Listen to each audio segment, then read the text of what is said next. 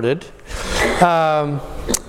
For those of you that we have a few people that are a little bit new, here's what we're doing. This class is about, we're trying to do first century Judaism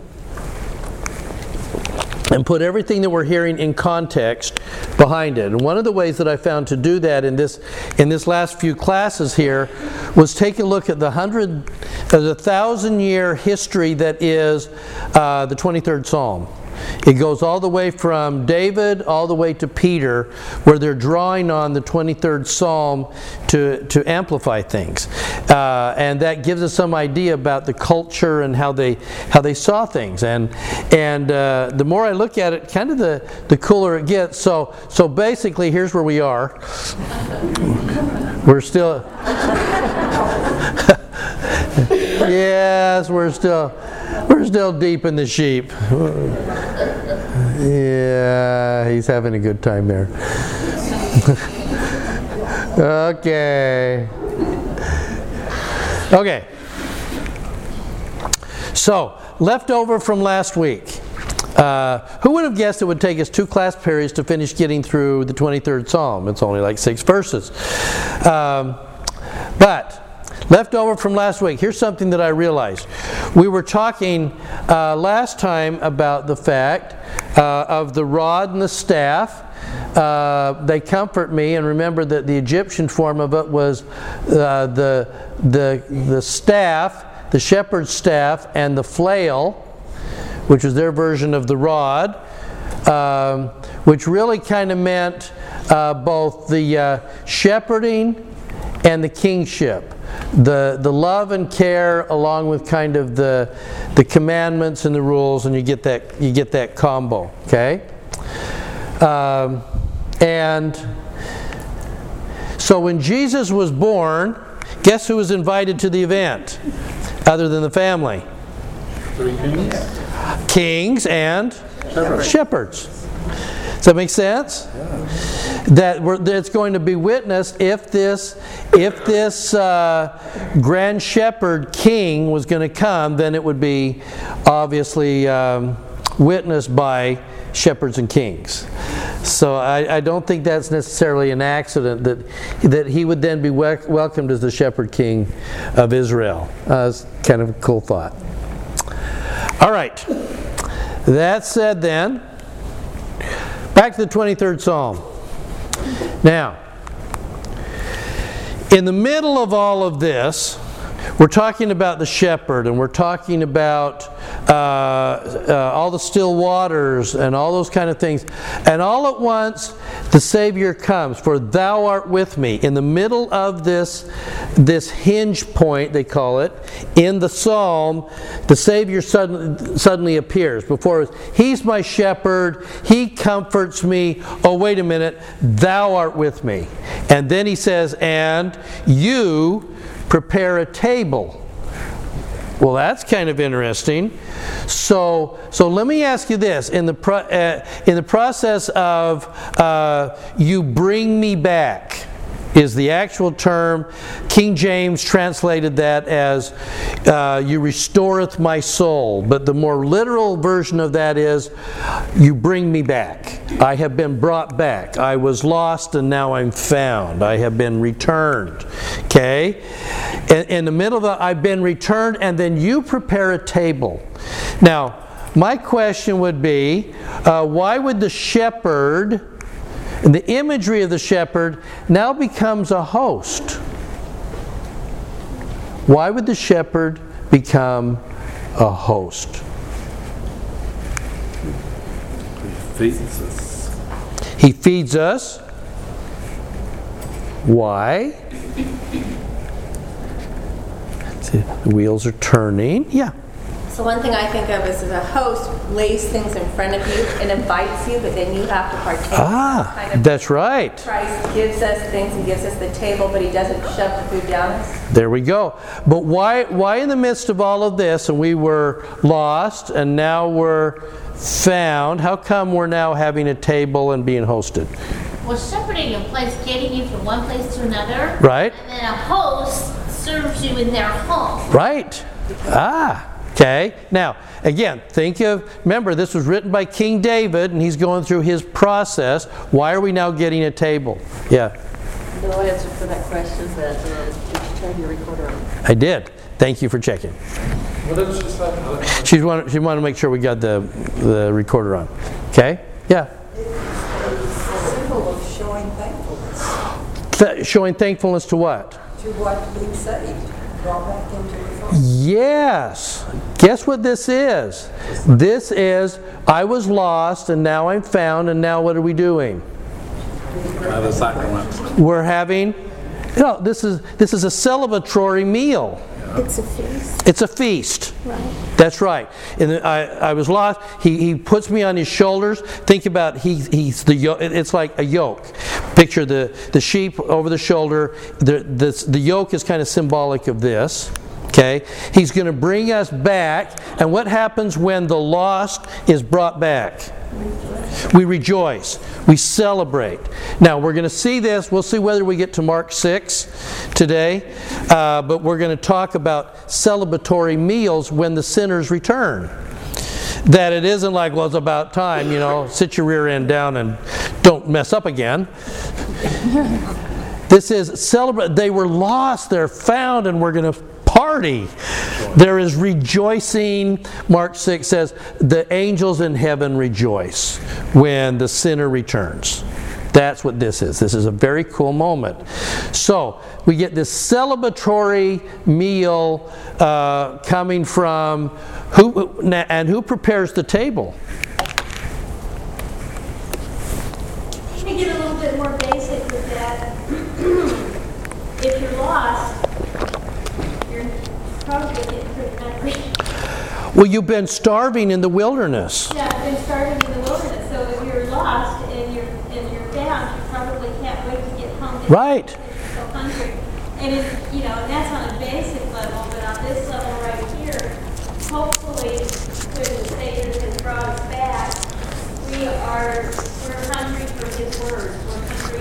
We're hungry to know the gospel. We're hungry to be able to do better, and so on and so forth. So it's not just a celebration, it's actually filling yourself. You're being filled with what you were missing. Mm-hmm.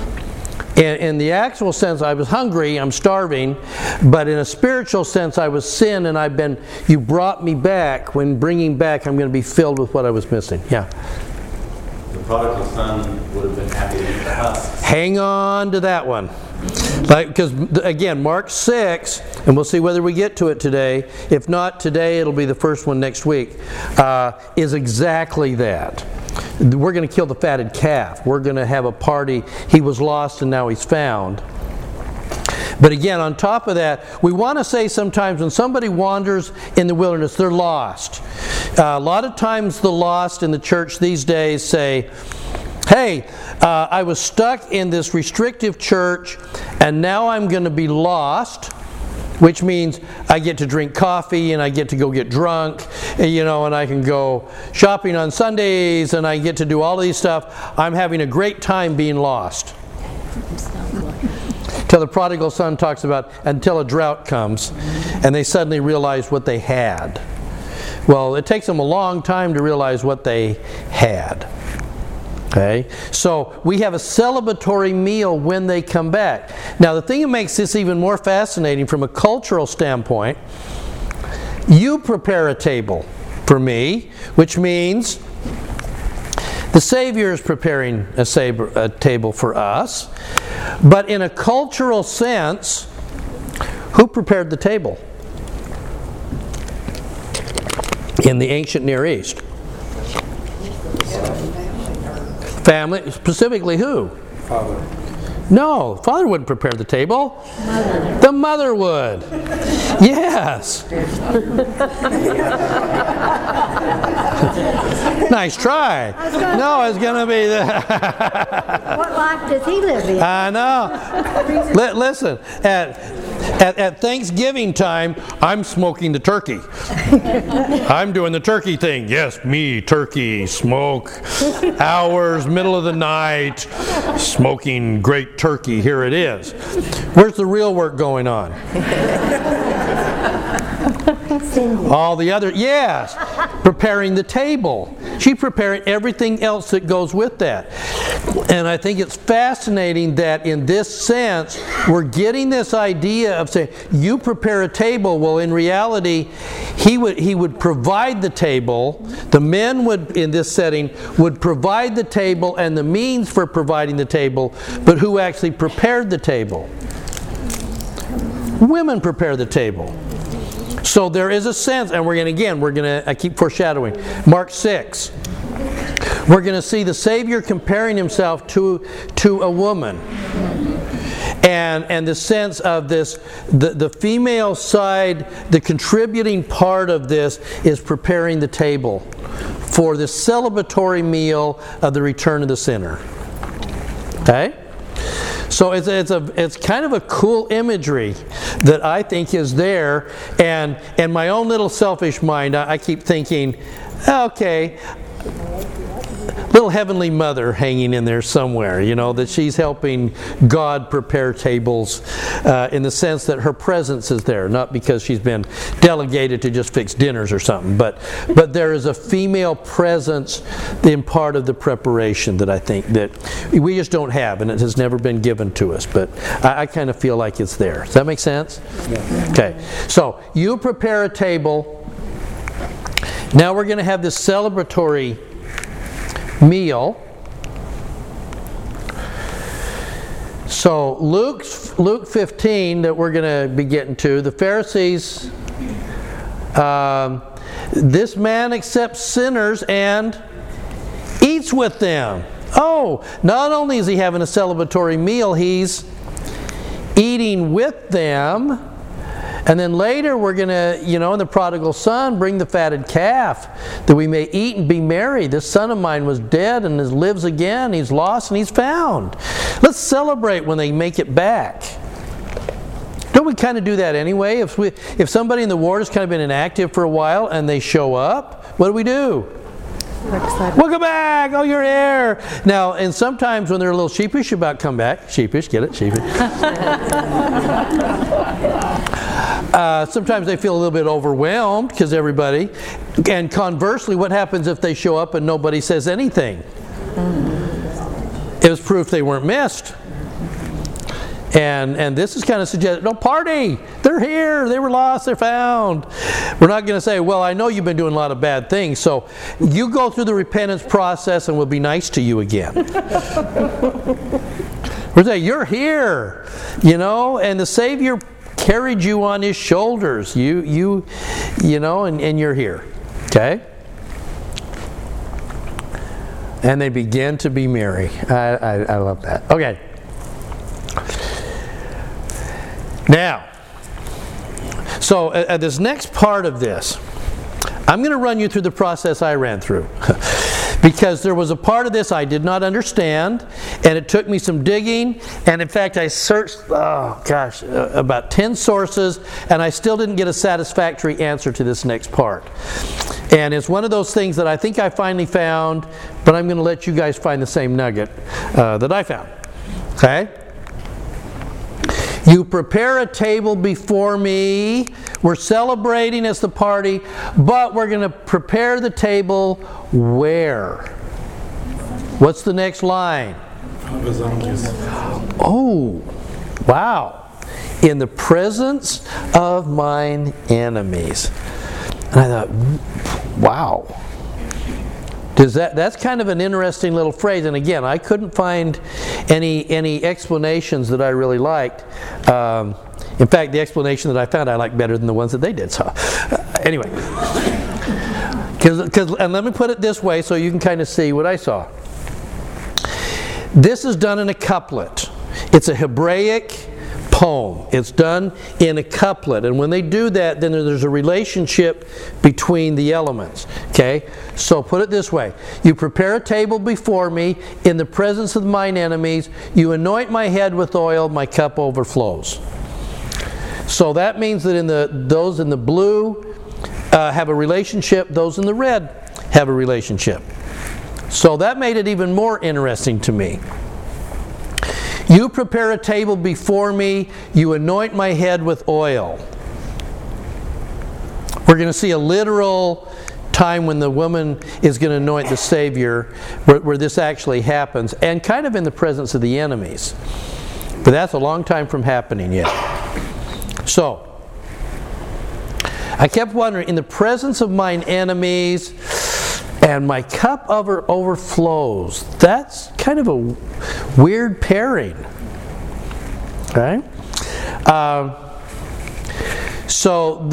tell you what kind of, I know your wheels are turning, and they should be, because this is the kind of analysis I think the Scriptures deserve, because that's when the deeper nuggets start rising up and you understand even more deeply what was going on. Yeah?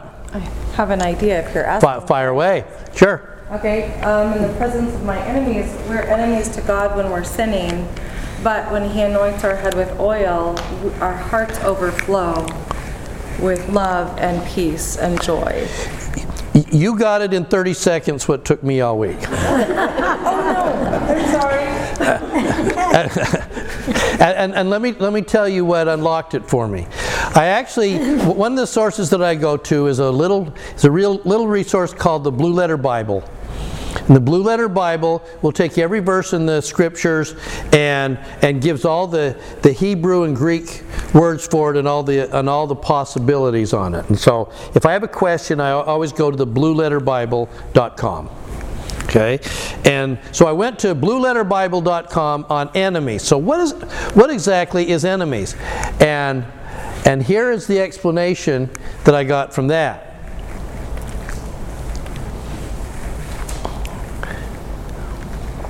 Read through that for just a second and then tell me who our enemies are. Kevin, you might want to read it out loud. Can you guys see that in the back? No. No. Okay, here some of the verbiage. There's two different ways that's gone, and the qual and poil and hippol, those are just kind of the Greek words. To bind, be narrow, be in distress, make narrow, cause distress. To bind, tie up, shut up, be scant, be cramped. To be bound, to tied up. To make narrow, cause distress. Okay? In the presence of mine enemies. What are the enemies? Us. Us. In what way? Our thoughts. Our thoughts, our Angst about not being good. our sins, our weaknesses, our natural manness. Does that make sense? He's going to prepare a table before us. He's going to give us this loving, caring grace. It's His bread. It is Him. He's giving us, and in the sacrament sense, He gives us, Him. He gives Him Him. Gives us Him. My blood, my body. He gives us Him. And then He says, and He's going to do it in the presence of our weaknesses. What would be an example of our enemies then? Think about those things that bind you up, that hedge you in, that Pride. Our pride can be our enemy. It binds us. It narrows our ability to see things. And our ability not to forgive others. Our grudges. Yep. Our anger. Fears. Our fears can be a binding. I can't go here. I can't do this because I'm being hedged in. That would be an enemy to our soul. Yes, our guilt. Our guilt. Same thing. Ignorance. Bad habits. Our bad habits. Our addictions. We want to take it farther. Okay? Okay? You getting that sense? I will prepare a table of my grace, of my love, in the very presence of your weaknesses, your sins, those things that bind you, your pride, your anger, your grudges, but also your addictions. How about, can an enemy to your joy be things like cancer, diabetes, Wayward children. a wayward child, and our experience with that might be an enemy to our happiness, to our joy. Absolutely. Our enemies are those things that constrict us and bind us and hold us up. So it would make it perfect sense that the Lord is going to say, in the midst of your weaknesses, I'm going to show you love and compassion and grace and forgiveness. I will give you me at your struggles. Okay? And in fact, then the cup plane in red that ties with that makes perfect sense, does it not? I will prepare a table for you in the midst of your weaknesses and your pains and your hurts and maybe your past. And instead, what do we get? Our cup overflows. We have so much we don't know what to do with it. I think that's just incredibly powerful. Yeah, the atonement is always. I was talking about the God of more. That we worship the God of more. We want this. He gives us this in the long run. I was a leper. I just wanted to be clean. Yeah, and I'm going to give you salvation on top of that. We just wanted more fishers, or more fishes. Great. You're going to get more fishes, and I'm going to make you fishers of men.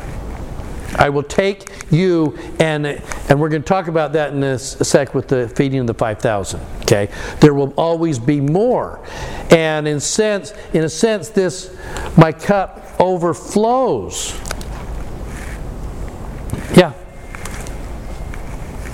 Anoint brings to mind, I will heal your wounds.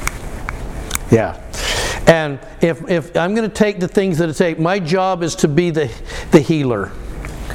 And I will anoint you. Now I'm going to anoint you not just so that you can be healed, but also I'm going to anoint you in the sense of making you more. And you're going to be, if you go to the temple, you're going to get an anointing that offers you more in the eternities than what you were. Okay? So you get this jump, and so now it makes sense. You brought me back. You brought me back. You prepared a table before me in the presence of all of my weaknesses. And in all of my weaknesses, you anoint me with oil. You heal me. You set me up to be somebody. You put the ring back on my finger. You give me the robe when I return. And there's so much that my cup runneth over. I just have no words to explain how much gratitude I have. Well, that should jump at us, I think. Go ahead. Now, interestingly enough, I'm going to show you a couple of cases, both today and next week, where this was literally fulfilled. There was a table prepared in the presence of enemies. But in the spiritual sense for all of us, I think this is its greatest, grandest meaning, that we have somebody that prepares that table for us. Okay. Any comments on that? It's just grand, isn't it? Yeah. I always every time I almost call you President Hinckley. Sorry. Yeah, okay. I'm the Sunday school president. You can call me President Hinckley. That would be. President Hinckley, I just want to express my gratitude for this, because it's just made me want to cry. That I feel like that I can read King David's heart. His grand.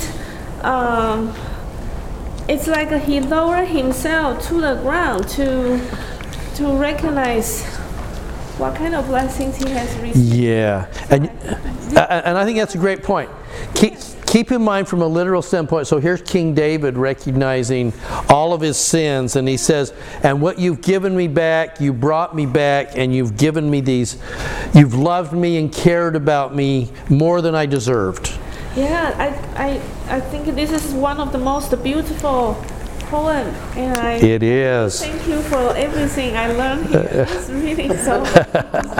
Yeah, she says this is one of the most beautiful poems. You can see why this thing, when people understood it, has a 1,000-year history to it.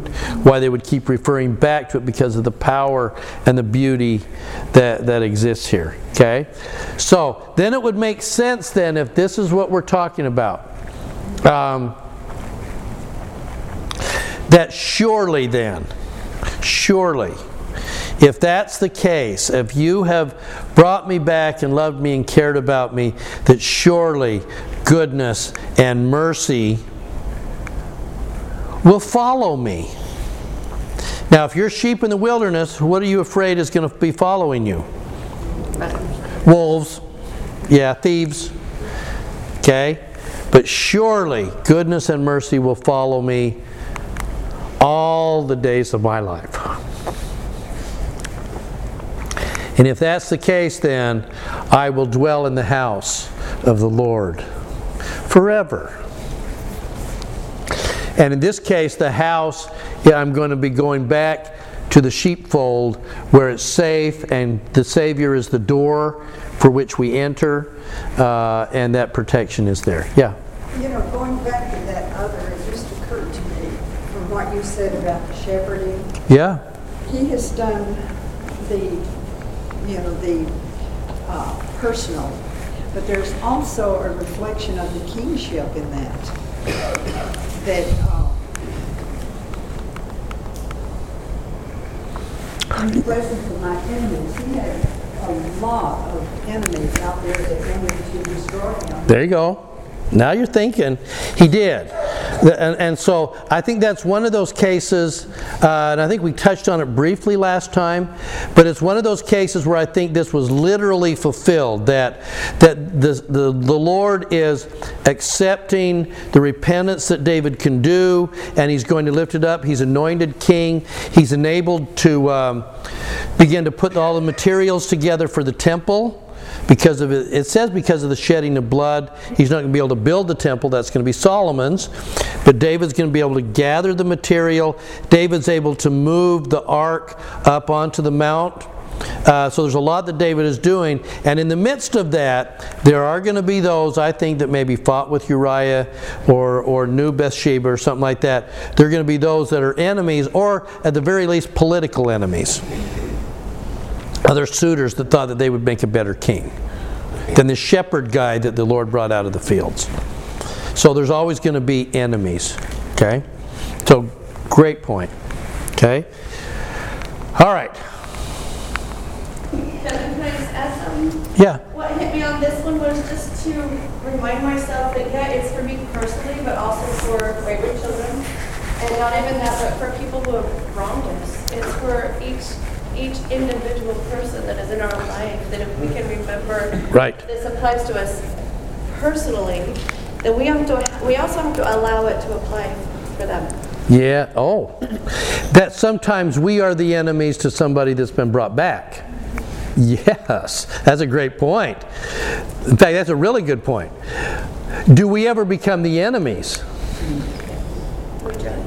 We're not letting somebody repent. We're remembering what they did. We're going to not extend our love and caring to somebody who has tried to come back and is trying to change, but we've got long memories. Maybe they hurt us. Maybe they hurt somebody that we love. Maybe. And we're not. And I will forgive, but I'm not going to forget. Too often it's those that we love the most. And at the moment, they need to be loved the most. Well, no, too often the ones we don't forgive are the ones Yes, yeah, because we leave them unforgiven, and then, yeah. So boy, I hadn't thought about that part of saying sometimes we constitute the enemies, and God is preparing a table for them in our presence. Ouch! that ought to hurt. That's a little close to the vest. So there's the question we have to ask: am I an enemy to somebody else?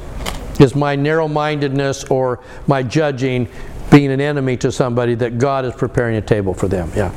When he says, my goodness and mercy shall follow me forever, is that because we're becoming shepherds ourselves? Or is it because there's a couple of sheepdogs out there named Goodness and Mercy? I'm wondering, as we partake of the table, Yeah. is this the body and blood of Christ, and then do we become part of his body? Is that, I don't know, is that what this is saying, do you think? He, I don't know if you heard that. He figured there might be two sheepdogs by the name of Goodness and Mercy that are following along behind him. I like that. No, the problem with the sheepdog is that they drive. They're driving from behind. And all of the image here has been about he leads from ahead and he doesn't, and this isn't driving from behind because they're nipping at their heels and they're moving out of a sense of anxiety. Now, it may be, we're going to say, goodness and mercy follow me because of guilt and fear nipping at my ankles, and I move forward because I'm afraid, and I operate out of guilt or fear. That wouldn't work real well. But isn't it interesting that if we are, that what might follow as we heal and as we change, are we going to leave behind us in our wake goodness and mercy? But we become shepherds then. And that's ultimately the idea, is that we will then become a shepherd like that. Yeah. Not to push the metaphor too far, but his method sounds a little bit more like Babe the sheep pig. Do you know how close I came to using some clips from Babe? Because I loved that movie. It's a terrible day. I thought it might ruin kind of the mood of where we were trying to go, but man, I came so close to using Babe. Especially when they're all lined up together right at the end, and they're just. It would be ever so nice if you haven't seen Babe, you really should. Be ever so nice if you could help me on this. Okay, we will. Okay. Baram you. Okay. All right, so keep this in mind. Now, here, the beautiful thing now about the 23rd Psalm is that David is establishing that, and now as we begin to go forward in history, other prophets will begin to draw on this imagery. So powerful is it. In the midst of all these Psalms, this one just rises to the top. Okay? And so let me give you, and the Lord is going to use it as well. So let me step back. Here's the next one where we're going to see it, and it's going to be in Ezekiel chapter 33. So we just need to remind ourselves.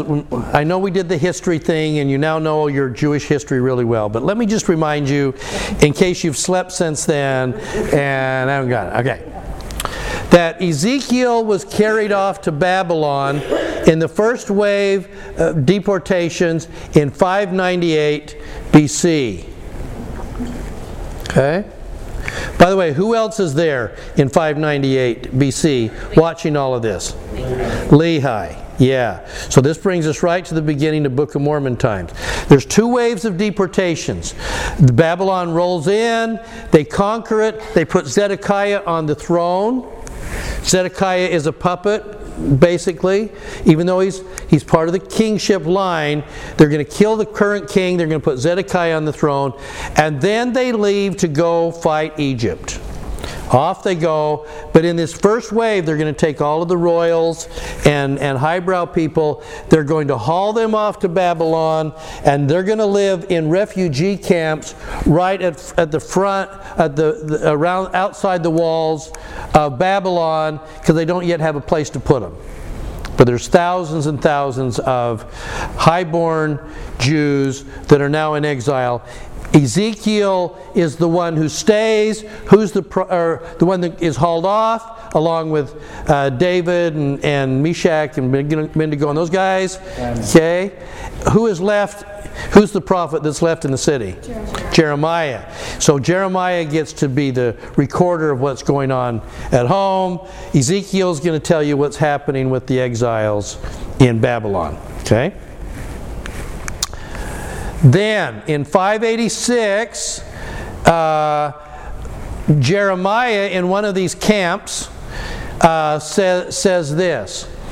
In the 12th year of our exile, in the 10th month, on the 5th day of the month, it's so important he's to remember the exact day, someone who had escaped from Jerusalem came to me and said, the city has fallen.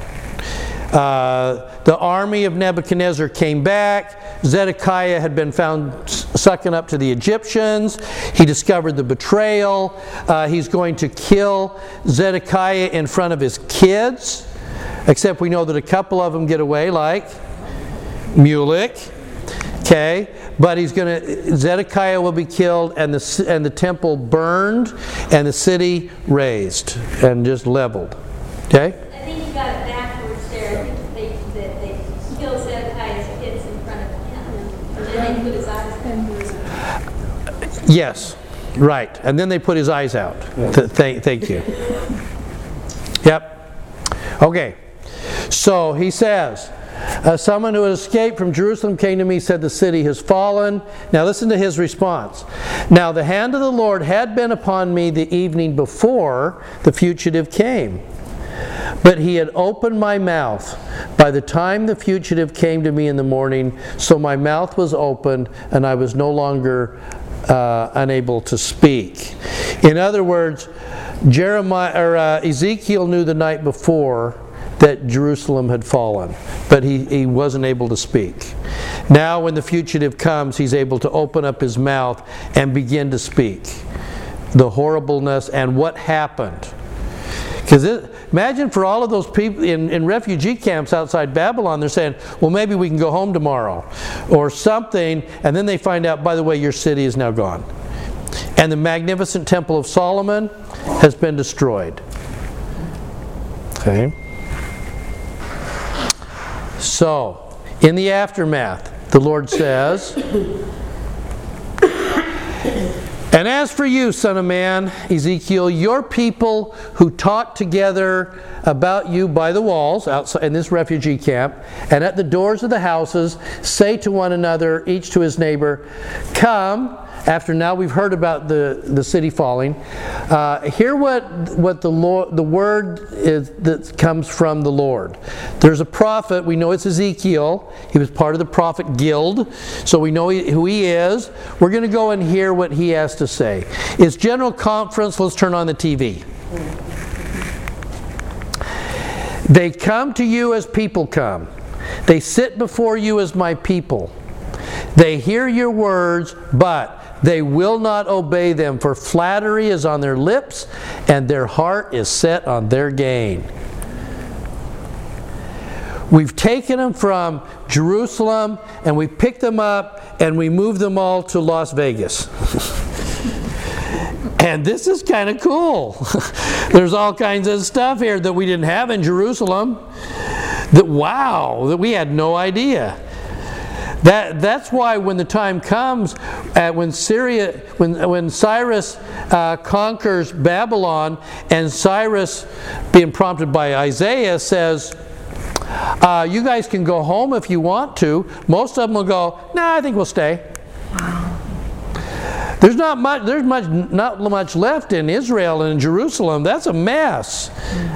We kind of like hanging out here by the rivers here. This is a nicer place. And Jerusalem, especially as you get towards the south, that's more desert. They're up by Babylon. That's the Fertile Crescent. This is a green, lush place. They're the hanging gardens of Babylon. I think we'll stay. Well, and there were. That's why at the time of Jesus there were as many people in many Jews in Babylon as there was in Israel. We're going to stick around. We like this. Okay. Look how the Lord puts it. To them, you are like a singer of love songs, one who has a beautiful voice and plays well on the instrument. They hear what you say, but they will not do it. They're listening, but they're not doing anything about it. Okay. When this comes and they're doing this and they're sitting there and you find that they're not changing, and it will, then they will know that a prophet has been among them. I really love that. Yeah. He who hath ears, let him hear. There's superficial level of, that's nice. And then We're here, we're showing up at the meetings. We really are. But we're not really making any changes. Okay? I know we're supposed to be ministering, but I think I'd rather kind of do visiting teaching. Or I wasn't really doing my home teaching anyway. I'm not sure I'll be doing my ministering either. And I'm just not changing. Okay? So, in the midst of all of this, guess what language the Lord is going to then use to begin to instruct the people that are now scattered? There's the 23rd Psalm. Listen to the verbiage that he's going to begin to use and watch how he draws on the 23rd Psalm to begin to instruct the people. Thus saith Lord God unto who? Oh, the shepherds. By the way, who'd be the shepherds? Who's in Babylon? Who's the first wave that got taken to Babylon? The elite. Yeah, I guess the elite. rabbis too. Right. So it'd be the people in the court. It would be the people of highborn kind of thing. Trained craftsmen. These are supposed to be the upper people. These are the people who he says, I'm going to talk to the shepherds. You were supposed to be shepherding. How did that go? The disease have ye not strengthened, neither have you healed that what was sick, neither have you bound up that which was broken, neither have you brought up again that was driven away. Oh. Note to self, how might a sheep get lost? It might be led away. Shepherd, yeah. Paying attention. There you go. And when we talk about the lost and the 99, we're going to try and figure out how did this sheep get lost? Because there's a couple of ways sheep can get lost. In this case, it says they were driven away. Oh. Wow. With force and cruelty have you ruled them. They might have left because they were tired of how they were being treated. It's kind of the cycle of divorce sometimes I see in my office. Sometimes marriages end by neglect, and sometimes they end because of cruelty. You're getting a divorce, yeah, it was the only way that I could kind of save my sanity, and I'm tired of hurting. Who were these shepherds? Good question. So these shepherds would have been the people that were around the king, the people that were responsible, like the scribes, like the people that were supposed to be teaching and loving and caring for. But hold on, because there's a little surprise in here. So hang on to that question. For thus saith Lord God, behold, I, even I, will both search my sheep and seek them out. What's he saying?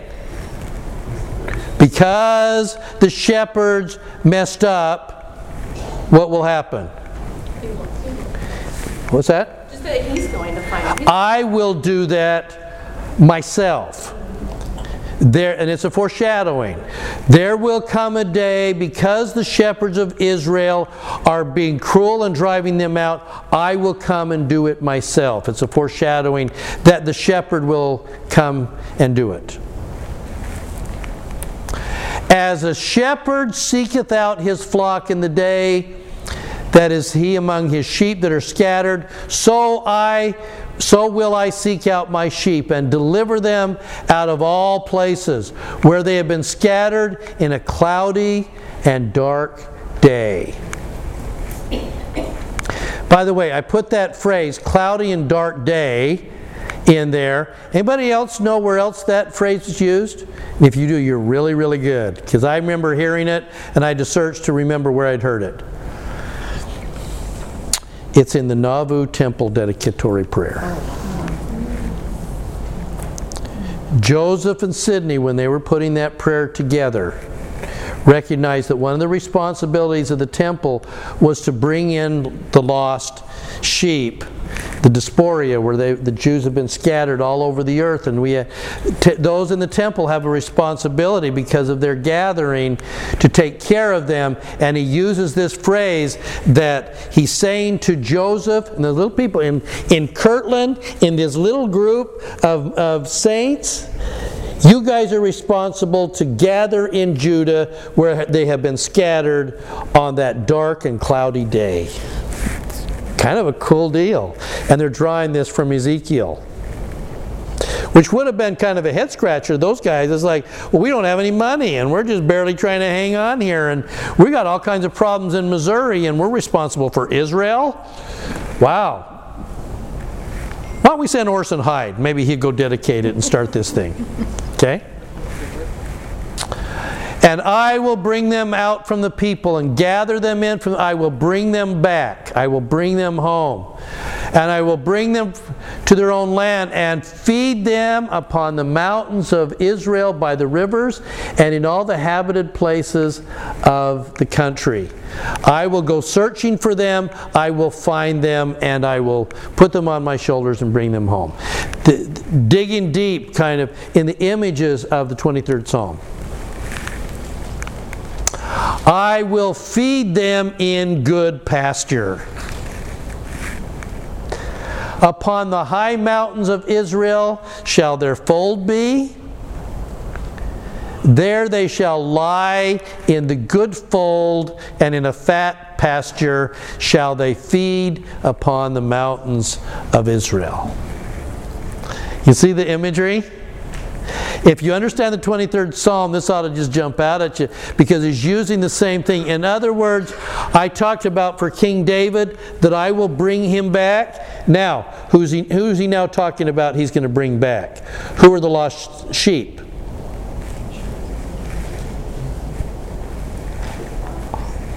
All of Israel. All of Israel. I will bring them all back. And, by the way, again, if the imagery is also being used in the Nauvoo Temple dedicatory prayer, what are we responsible for? Those in the temples? Bringing scattered Israel home. We are to do the same thing. So we become these shepherds. Okay? Kind of fun, huh? Now, watch where Ezekiel goes here, though. Because there is a tendency sometimes among abused people to look at those who have hurt us and say, like for instance, when the saints are dragging themselves across the plains after being kicked out of Nauvoo, who are they angry at? Who put them in the wilderness? Mogs did. That got us out of Missouri. The mobs that killed Joseph in Carthage. The traitors among us. I mean, it's like we're going through horrible stuff, and here's who we blame. Okay. The Jews were doing the same thing. How come we're stuck here in Babylon? Well, it was them bad shepherds. And we're angry at them. Now, but look at what Ezekiel does. After the Lord says, I will feed my flock and I will cause them to lie down. But Ezekiel adds one more piece to it that wasn't in the 23rd Psalm. And that is, he's going to point out bad sheep. As for you, O my flock, saith the Lord God, behold, I will judge between cattle and cattle. Yikes. Between rams and the he-goats. You are angry because you had bad shepherds, and you did. But where else must you look? At yourself. I will judge between cattle and cattle, between sheep and sheep, because not all sheep are the same.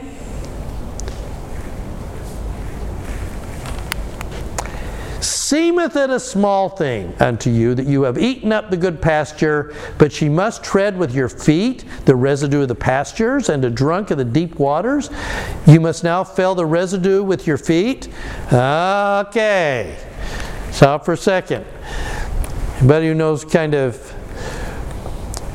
the Ruth and Boaz story and all those? What might we be talking about here? What was the tradition in the ancient kind of harvesting of crops in Israel? Yeah. To leave what? For the gleaners. For the gleaners. For the gleaners. There you go. Okay.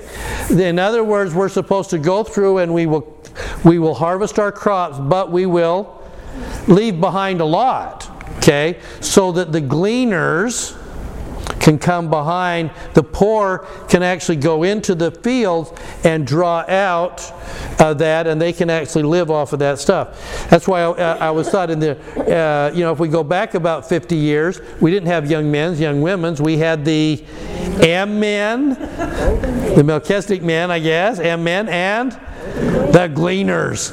Yes. Yes. We're supposed to be going out, I guess.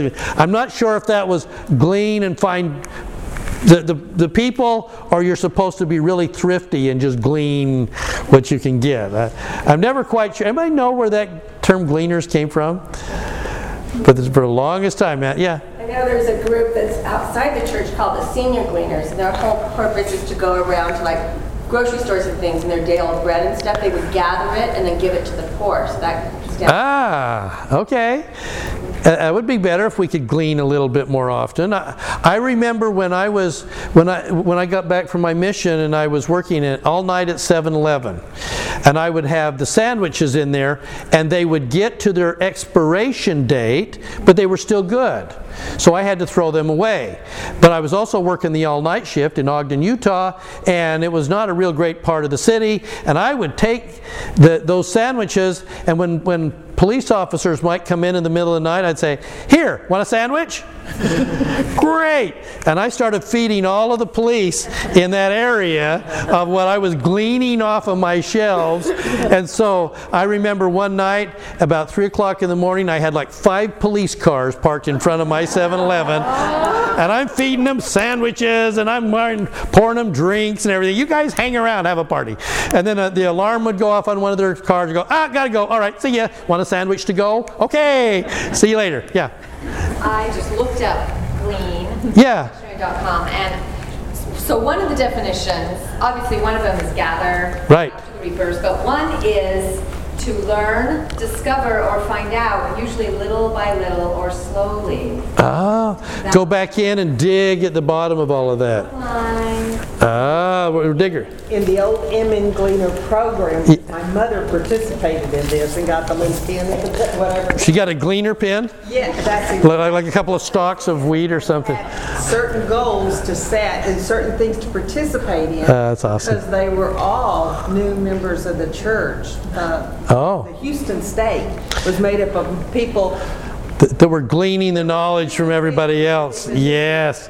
How the church operates. That's awesome. Yeah. In the days when the gleaners were the tradition, there was 2 parts to that. I think it's really interesting. The first one is when they harvested, they didn't pick everything. Right. They left maybe 10%, which I think is significant. But they also did not do the corners at all in the fields.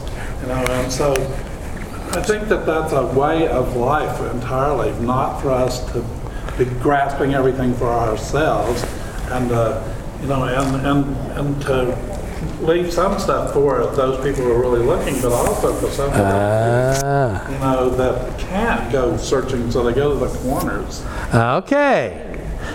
All right. So take all of this now, and the Lord says, "You have eaten up the good pasture. You tread down with your feet the residue.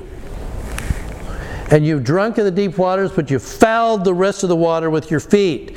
What is he accusing the sheep of doing? What have they been doing?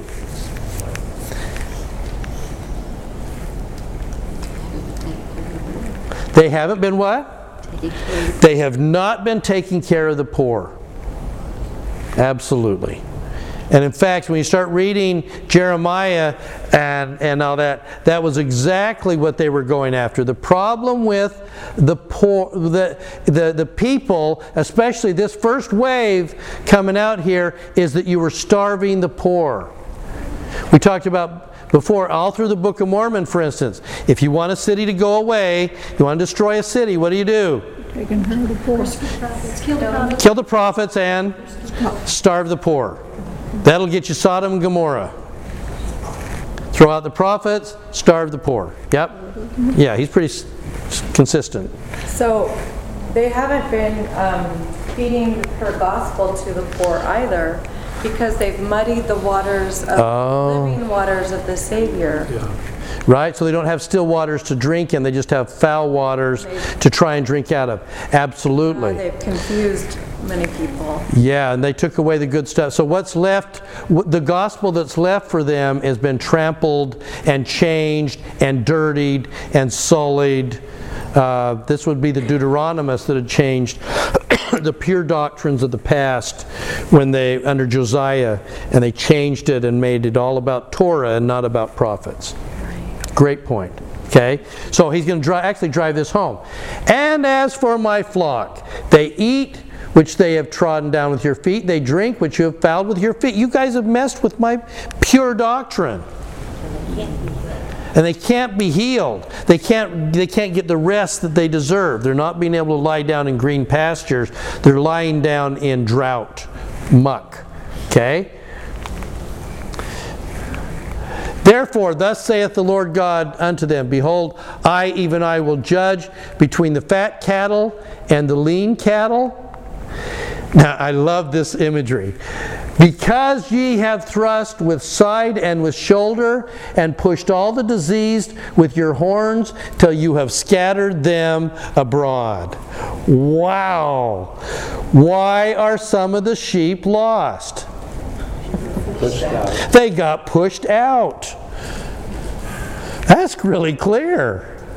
Who says there's nothing in the Old Testament for us? Man, that's like some of the sheep were lost because you shoved them out of the herd. You trampled their food, you soiled their water, and then you pushed them out where they felt no longer welcome. Okay, ouch. Yeah. I catch the word here too, disease. So in other words, they were vulnerable. So maybe they were the young man who had the purple hair at church. Yes, or they were yes. the young woman that wore her skirt too short. They were vulnerable. Yep. And they were struggling a little bit, and you shoved them out. You got rid of them. So sometimes they're lost because of bad shepherds, and sometimes they're lost because the sheep themselves are driving them out. And it wasn't about the shepherds at all.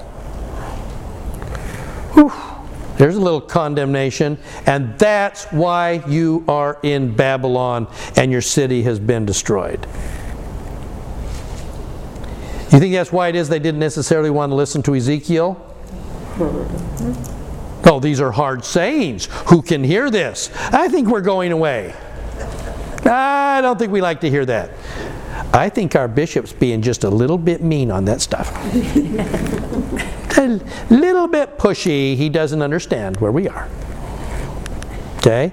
And what right does President Oaks have to talk about this and that? Okay. Whew. All right. Where are we? All right, let's keep going. Okay, so there are several other places in the Old Testament. Ezekiel is one, Jeremiah has one, Zedekiah has one, that all tie back to the 23rd Psalm. But I want to kind of pick it up and move the story forward a little bit. We'll hop into you're welcome to go find all of the 23rd Psalm references in the Old Testament in your spare time. But I want to hop over into the New Testament. And I want to remind you a little bit about, we talked about this a month or so ago, and we started kind of saying, who are the Jews? And what do Jews believe about these things? And we can't use a monolithic idea of who are the Jews, because that would be a little bit, like we said, it'd be a little bit like saying, what do Americans think of Trump? Depend on who you talk to, right? Well, what do the Jews think of Jesus? Depend on. What do the Jews think of Rome? Well, depends on who you talk to. So just a reminder, part of how we look at the Jews was how much distance they were kind of ideologically from Rome. And so what we've got is the ones closest to Rome are the Herodians. Those are the royal family that are coming under Herod.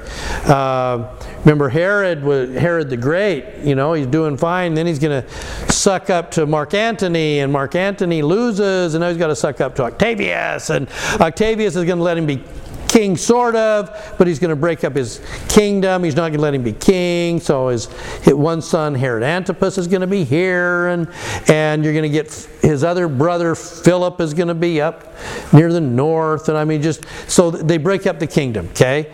But the Herodians are kind of in the middle of all of this, and they're the ones that think they're kind of royal, and they're really close to Rome. Right next to them is the Sadducees, who had the really nice palatial houses in the old city of David, and they're the ones collecting the temple taxes, and they're doing quite nicely. And their homes in the old city would have looked pretty close to what Pompeii looked like, or Rome, because it's all about marble and frescoes and stuff like that. And you go to Masada, you're going to see the same kind of thing. Okay, Sadducees. Now, at the other end of the spectrum, we have the Pharisees. The Pharisees don't like anything that's going on over here with Rome. We're going to keep ourselves separate. We're going to create extra rules to make sure that we're not Sadducees. We're very proud that we're not Sadducees. We're more in the country. We don't have an organized group where each rabbi is kind of their own and they're making some of their own rules. And the Pharisees are kind of doing their thing, but they have kind of a basic philosophy. We ain't Rome. We don't like Romans. We want the Romans to go away. They are pagans in our midst. Okay? They have rib dinners, and we don't like that very much. Okay? Now, on the other end of Pharisees is the group that thought the Pharisees were far too liberal, and that would be the Essenes and the Zealots. We're not. The Pharisees at least lives in towns. But the Essenes go, no, we're not even living in town. We're going outside of town. We think you already corrupted the temple. We don't use the temple. We're going to create our own mitzvahs, our own cleansing baths out there in Qumran and out there, because those Pharisees have gone way over the edge. They're way too liberal for us. Okay? Now, there is a group that sits right in between the Essenes and the Pharisees. Interesting little group known as the Habarim. The Habarim, Habar, it means friends, it means associates. The Habarim was a guild of super strict Pharisees. And they were going to make sure that they were better than most Pharisees, but not quite the Essenes, because we really don't like the landscape down near the Dead Sea. So we can live in the city, sort of, but we're going to be really strict. Pharisees wouldn't associate with Gentiles. The Habarim wouldn't associate with other Jews. We're going to take it much more farther. The guild of the Habarim, the friends, were elite Pharisees that were not allowed to eat or have dealings with the people of the land. And the people of the land are called the Amharats. And the Amharats were those, and they might be the sandal maker in town. They might be, and a lot of times they were shepherds. They had a disdain for people that did not spend all their time studying the Scriptures.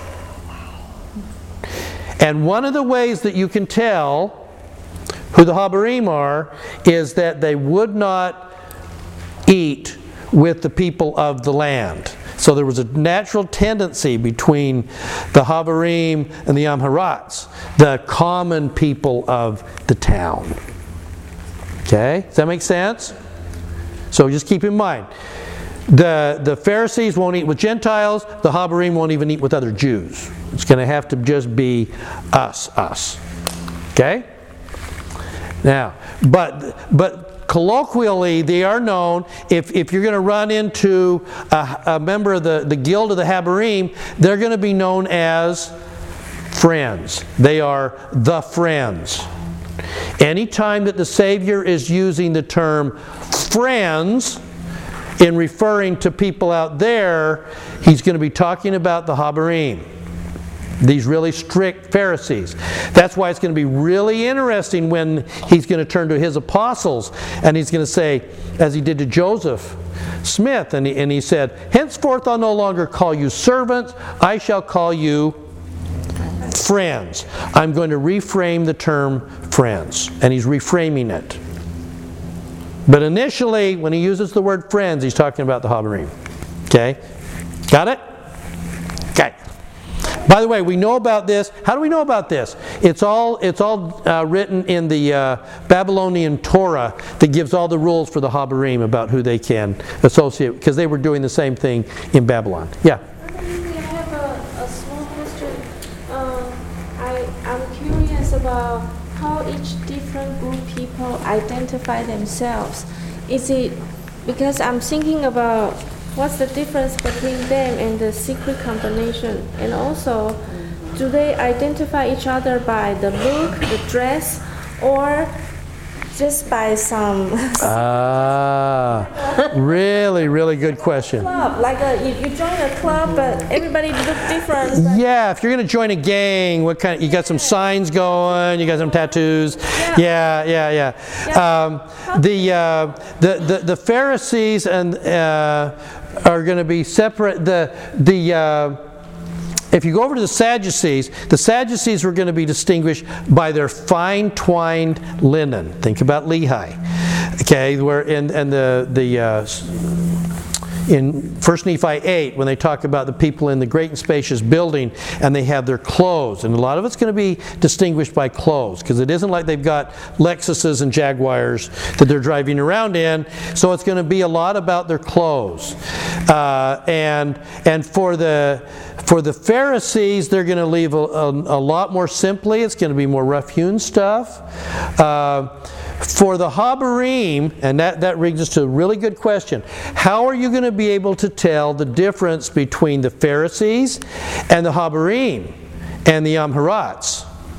The biggest, most telling thing is going to be who you eat with and how you prepare to eat. So how is Jesus, John, Elizabeth, Mary, where do they fit? Now you're going right direction. There is a belief among a number of scholars that I read, believe that in his early days that Jesus very easily might have been a Habarim. In the early days in Nazareth, that he might have been involved in all of this because of his extensive knowledge by 12, that he can go into the temple and converse with the other priests, and also in the way that he speaks, he uses a poetic form that is a high level, even though he spoke to the common people in common Greek. His ability to do the Psalms, for instance, are very highbrow. It's something the Habarim would have really appreciated. So there's a belief maybe he was that. But certainly Peter and Andrew and John and all those, they were going to be Amharats. More than likely, these are people of the land. They're too busy fishing to be spending all day studying like the Habarim were. But he told them that you will be friends. Yes, friends my way, not friends their way. Does that make sense? See, in Jerusalem today, we have the equivalent of the Habarim, and it's like when I mentioned before, when Cindy and I walked into an old neighborhood just 2 blocks away from the Jerusalem Hotel, and you walk in, and it was like walking back 50 years in time. to the Orthodox Jewish neighborhood that is very much not very many cars. Everybody's wearing black and white and all black hats and curly hair, and they're not going to really associate much with anybody else. In fact, if we had tried to take pictures of them, and I knew this, that they might get mad, they might stone us, they might throw rocks. The tourists will talk about having bad experiences in Orthodox neighborhoods because they have separated themselves out away. We're going to prove we're more Jewish than they are. We are the most Jewish of the Jewish. But how are we going to know? It's going to be how they dress, how they eat, and they spend all day studying the Scriptures. Right now, if you are a member of an Orthodox Jew, you don't have to serve in the military, and you don't have to work. You're on welfare. You get paid to study all day long. So if you go along the Wailing Wall and down inside the studying area on the left, down inside there, you run into these Orthodox Jews and they spend all day studying. That's the Habarim. Okay, that is the latest version of that. Hasidic Jews. Hasidics. Yep. And they won't fight, and they don't want to sit on the same bus with women. I mean, they're very strict rules. Okay. That's what that is. Okay, 10 minutes. We learned that their wives are very educated and they work. And the wives can work because it's not their job to spend all day studying Torah. Right. That's exactly right. Okay, so we have that. You have that sense? Okay, now, why does this become important? Okay, so let's hop over to Luke 15. Luke 15 is one of the most beautiful chapters, I think, in all the New Testament. And its lessons are powerful, and it has deep connections to the 23rd Psalm.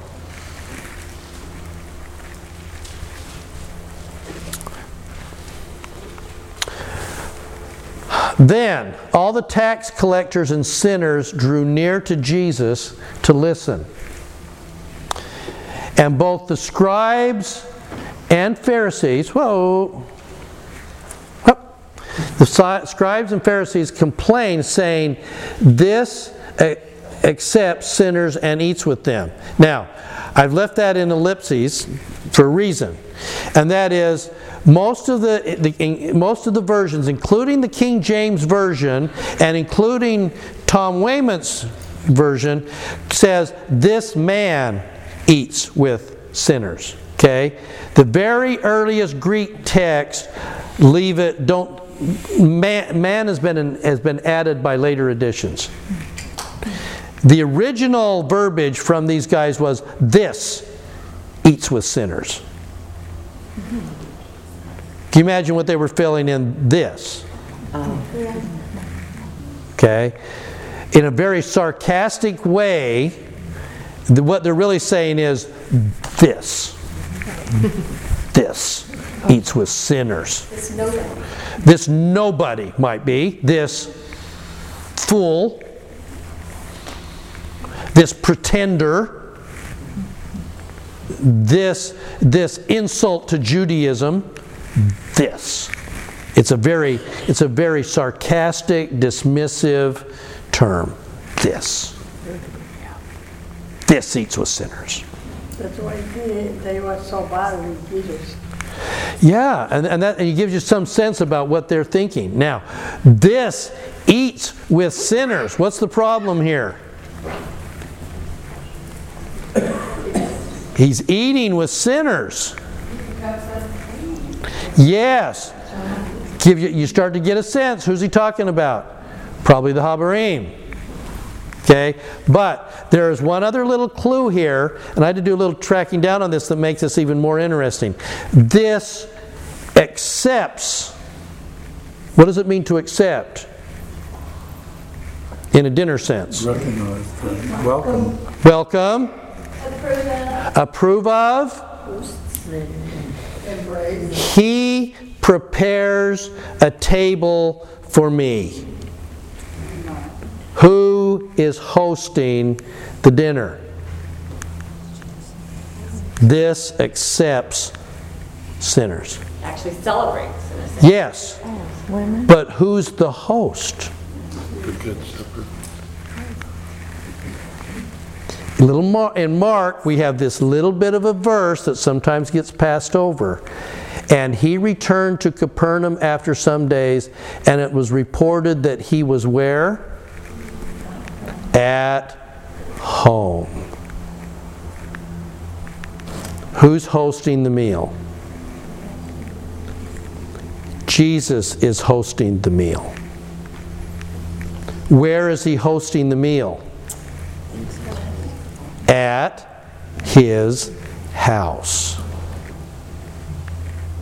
We have had a tradition sometimes to try and say Jesus never had a home. He did. It was in Capernaum. Jesus had a home in Capernaum. It's one thing if he's going to go to Simon the leper, or to feed in the. He's going to eat at the house of Zacchaeus, for instance, in Jericho. But in this case, he's saying this man accepts sinners at his house, meaning this man is hosting a meal in his house for sinners. That changes it quite a bit. It isn't like he just happened to go to a sinner's house like he does and has. But in this case, he's hosting a dinner party at his house. And who got invited? The sinners did, and the tax collectors. This is inviting these people to his house. And that breaks all the Habarim rules. But it also means, look who he's associating with. Now, this is one of those moments, I believe, because they're watching this whole process. This is one of the times of the most literal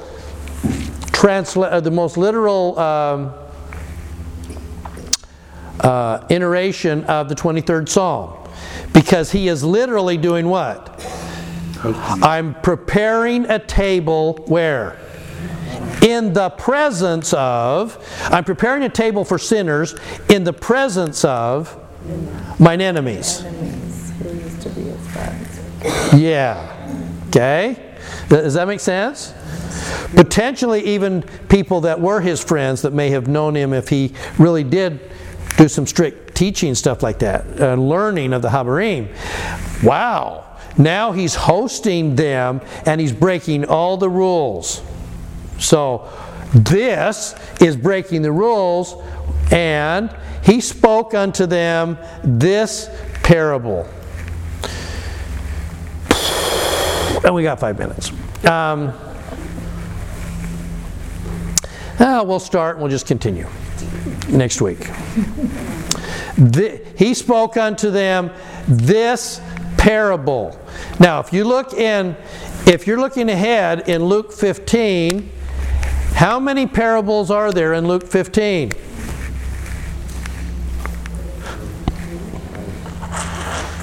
Count them. How many are there? 3.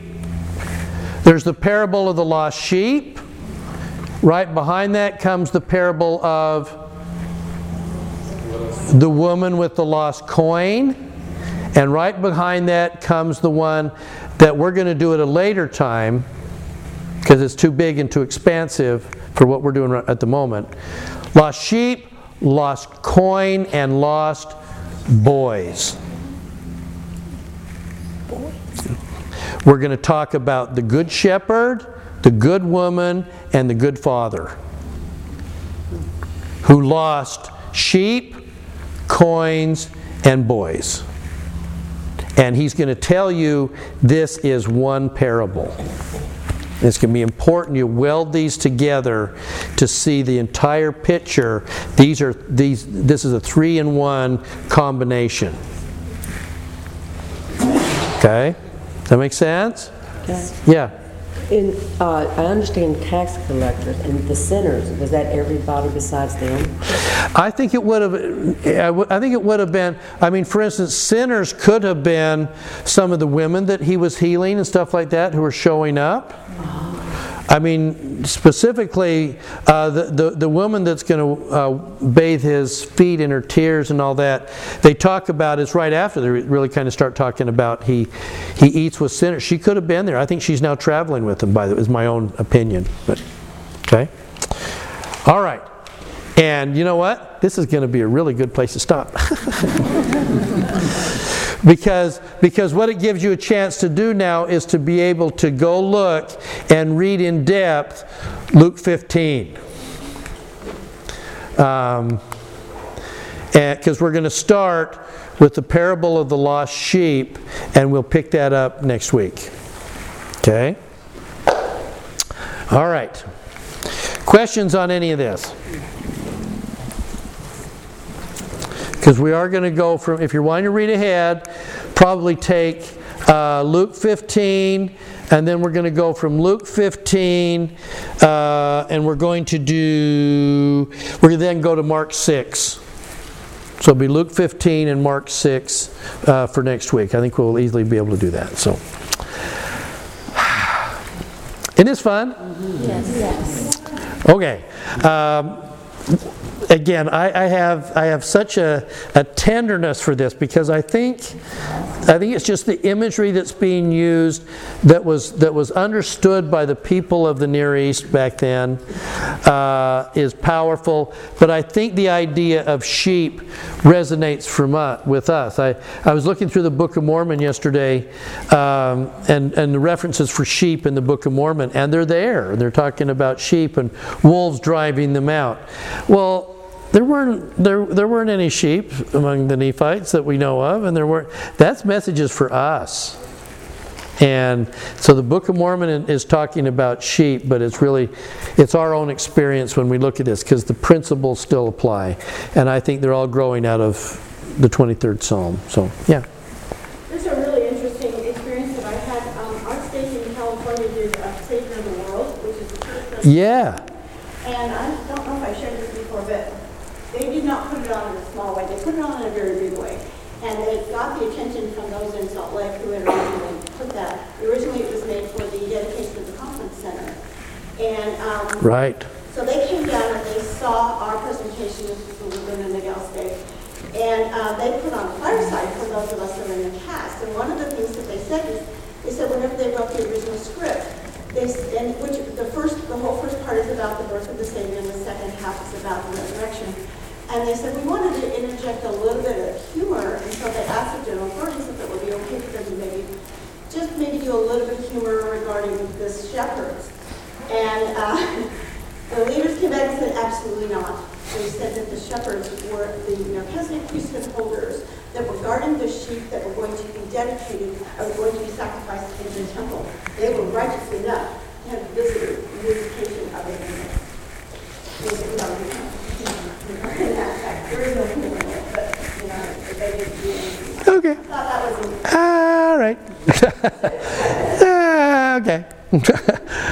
I think this is broader than that. This is so much deeper and so much broader than that, and because the principles are so powerful.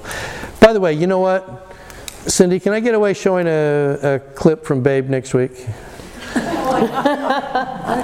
Okay, I may have to do that because it's just too good. It's too close to what we're doing here. So, okay, bearing my testimony. This is great stuff. Thanks for coming. Have a good week, and I leave this with you in Jesus' name. Amen. Amen.